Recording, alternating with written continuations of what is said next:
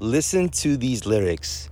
Break records at Louis, ate breakfast at Gucci. My girl a superstar, all from a home movie. Bound on arrival, the un-American idols. What people did in Paris got them hanging off the Eiffel. Yeah, I'm talking business, we talking CIA. I'm talking George Tenet, I seen him the other day. He asked me about my Maybach, think he had the same, except mine Tenet and his might have been rented. You know white people get money, don't spend it. Or maybe they get money by business. I'd rather buy 80 gold chains and go ignorant. I know Spike Lee gon' kill me, but let me finish. Blame it on the pigment. We live in no limits.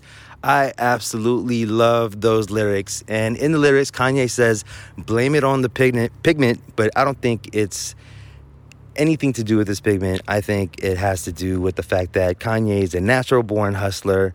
He is a natural-born entrepreneur, and he is hypomanic. And when he works in these hypomanic states, he likes to splurge. And I think that's why trap music resonates so well with me, because everything they talk about is stuff that I love to do. I love to splurge money. I love to do outlandish things. I remember when I was shopping for a car, I went out and bought a Porsche, because the whole idea behind getting the car is I wanted to buy something that was the most impractical thing ever, because it was fun and I just did it. And that's what hypomanics do. And, you know, there are dangers to that, because we don't think about the consequences of our actions, which is something that I'm slowly starting to learn. But now I really understand why I resonate so well with trap music. And now what I do is whenever I meet other people, I actually make a very obnoxious comment and I try to see how they react to it. And this could be anything. It could be a stranger on the street that I meet, to some girl that I might like, to a person that I'm interviewing for a job. I'll tell them that I love smoking weed and I love listening to trap music. How about you? And I wait for what they say.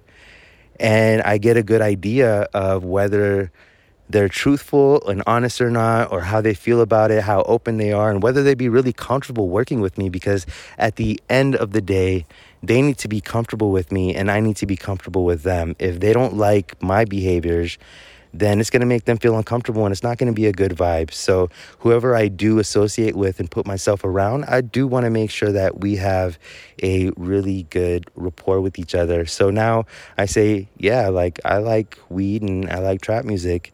How about you?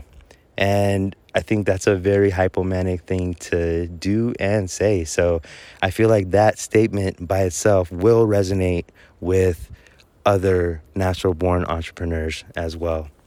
I'll see you guys in the next episode. Hey, so if you're a 6%er entrepreneur, here are 4 ways that I can help you right now.